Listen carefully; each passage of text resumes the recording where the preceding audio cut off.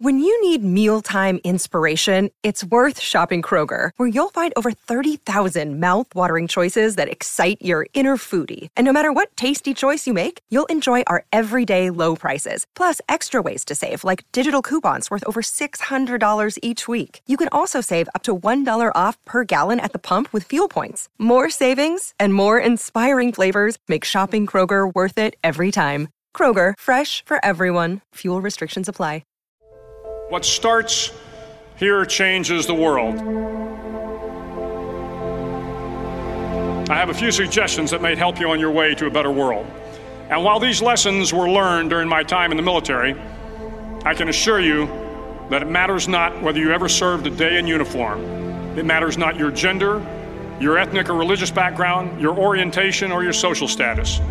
Our struggles in this world are similar, and the lessons to overcome those struggles and to move forward, changing ourselves and changing the world around us, will apply equally to all. So here are the 10 lessons I learned from basic SEAL training that hopefully will be of value to you as you move forward in life. Every morning in SEAL training, my instructors, who at the time were all Vietnam veterans, would show up in my barracks room, and the first thing they'd do was inspect my bed. If you did it right, the corners would be square, the covers would be pulled tight, the pillow centered just under the headboard, and the extra blanket folded neatly at the foot of the rack. It was a simple task, mundane at best, but every morning we were required to make our bed to perfection. It seemed a little ridiculous at the time, particularly in light of the fact that we were aspiring to be real warriors, tough, battle-hardened SEALs. But the wisdom of this simple act has been proven to me many times over. If you make your bed every morning, you will have accomplished the first task of the day. It will give you a small sense of pride, and it will encourage you to do another task, and another, and another. And by the end of the day, that one task completed will have turned into many tasks completed. Making your bed will also reinforce the fact that the little things in life matter. If you can't do the little things right, you'll never be able to do the big things right. And if by chance you have a miserable day, you will come home to a bed that is made, that you made. And a made bed gives you encouragement that tomorrow will be better. So if you want to change the world, start off by making your bed.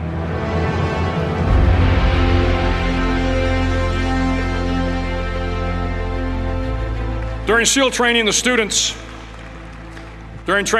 are all broken down into boat crews. Each crew is 7 students, 3 on each side of a small rubber boat, and 1 coxswain to help guide the dinghy. Every day, your boat crew forms up on the beach and is instructed to get through the surf zone and paddle several miles down the coast. In the winter, the surf off San Diego can get to be 8 to 10 feet high, and it is exceedingly difficult to paddle through the plunging surf unless everyone digs in. Every paddle must be synchronized to the stroke count of the coxswain. Everyone must exert equal effort, or the boat will turn against the wave and be unceremoniously dumped back on the beach. For the boat to make it to its destination, everyone must paddle. You can't change the world alone. You will need some help. And to truly get from your starting point to your destination takes friends, colleagues, the goodwill of strangers, and a strong coxswain to guide you. If you want to change the world, find someone to help you paddle. Over a few weeks of difficult training, my SEAL class, which started with 150 men, was down to just 42. There were now 6 boat crews of 7 men each. I was in the boat with the tall guys, but the best boat crew we had was made up of the little guys, the Munchkin crew, we called them. No one was over 5'5".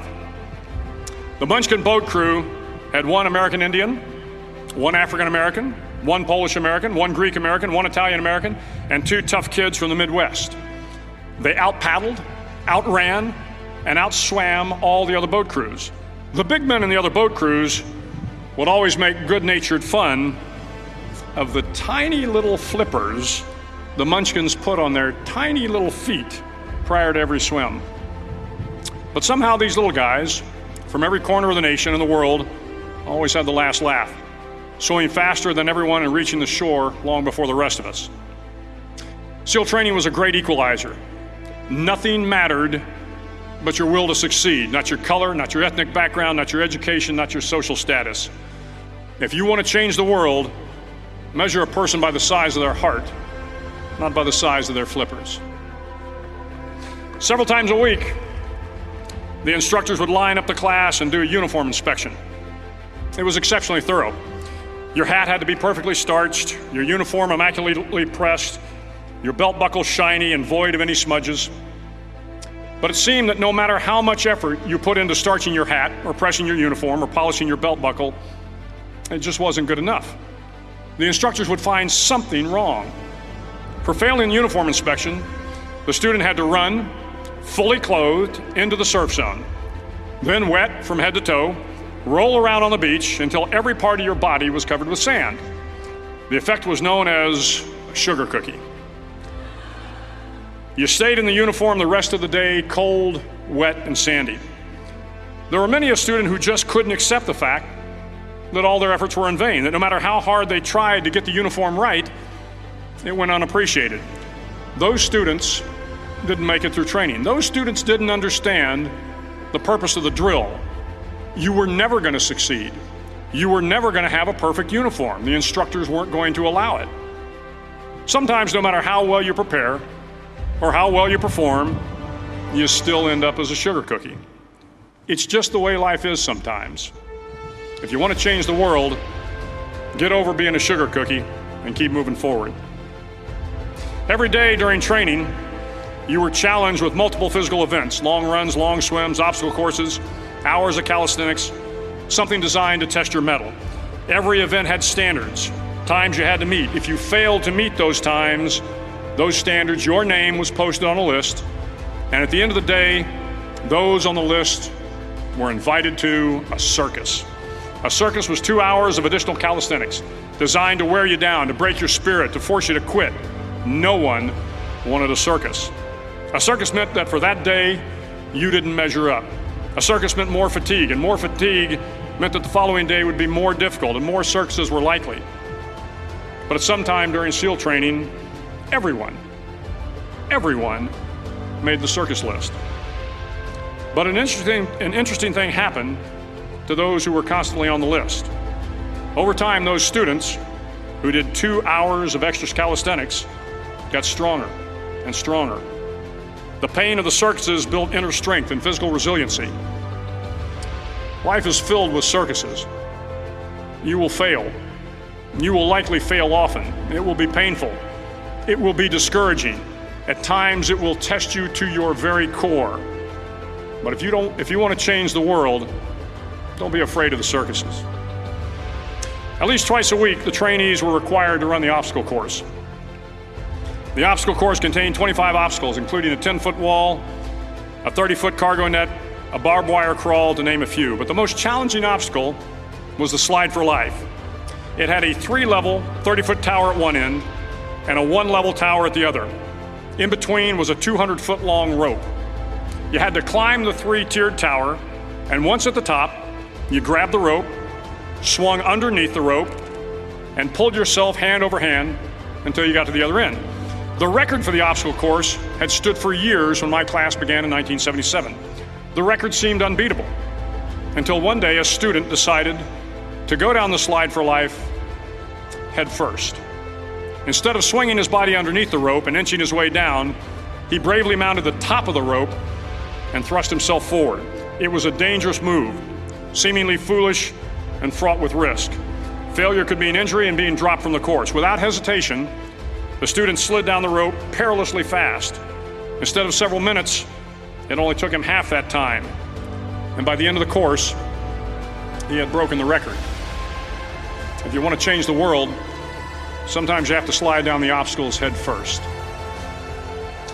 During the land warfare phase of training, the students are flown out to San Clemente Island, which lies off the coast of San Diego. The waters off San Clemente are a breeding ground for the great white sharks. To pass SEAL training, there are a series of long swims that must be completed. One is the night swim.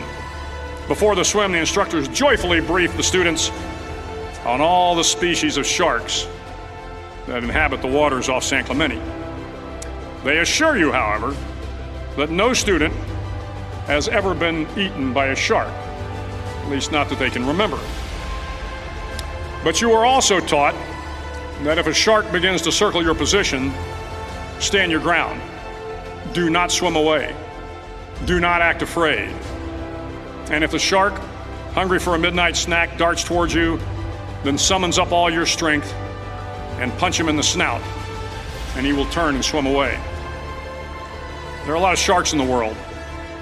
If you hope to complete the swim, you will have to deal with them.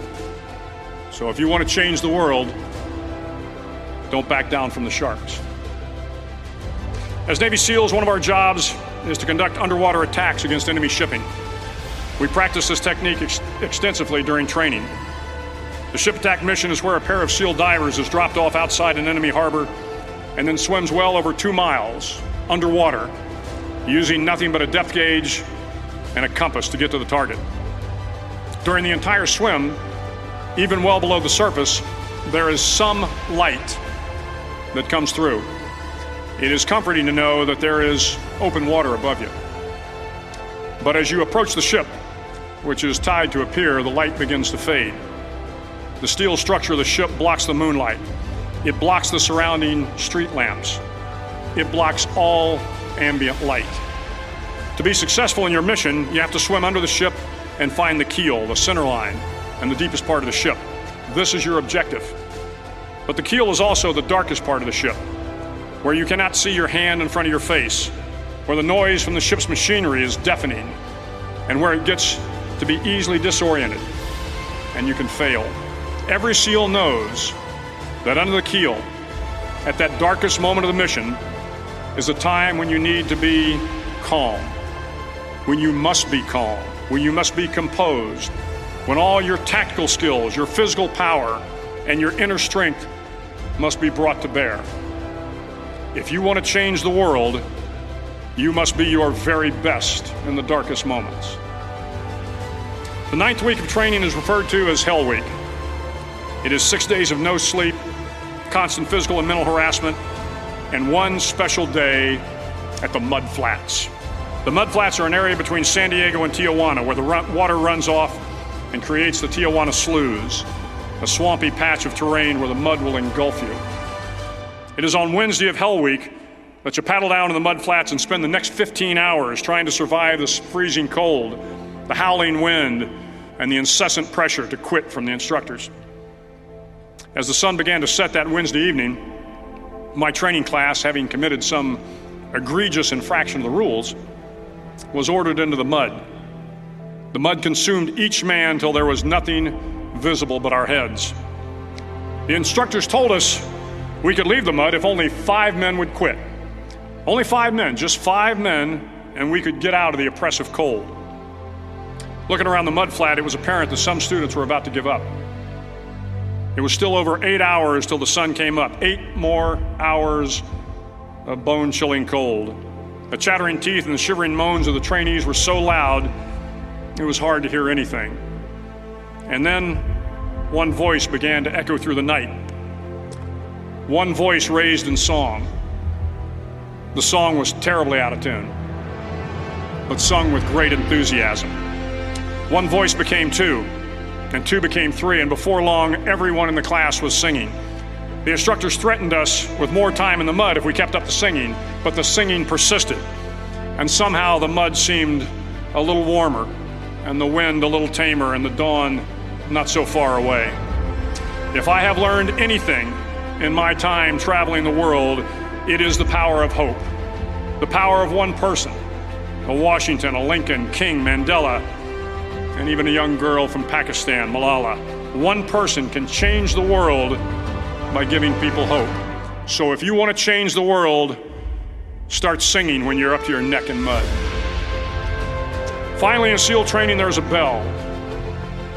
A brass bell that hangs in the center of the compound for all the students to see. All you have to do to quit is ring the bell. Ring the bell, and you no longer have to wake up at 5 o'clock. Ring the bell, and you no longer have to be in the freezing cold swims.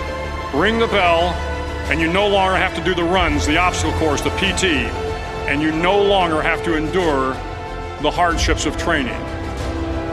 All you have to do is ring the bell to get out. If you want to change the world, don't ever, ever ring the bell. It will not be easy. Start each day with a task completed. Find someone to help you through life. Respect everyone. Know that life is not fair and that you will fail often. But if you take some risks, step up when the times are the toughest, face down the bullies, lift up the downtrodden, and never, ever give up. If you do these things, the next generation and the generations that follow will live in a world far better than the one we have today. And what started here will indeed have changed the world for the better. Thank you very much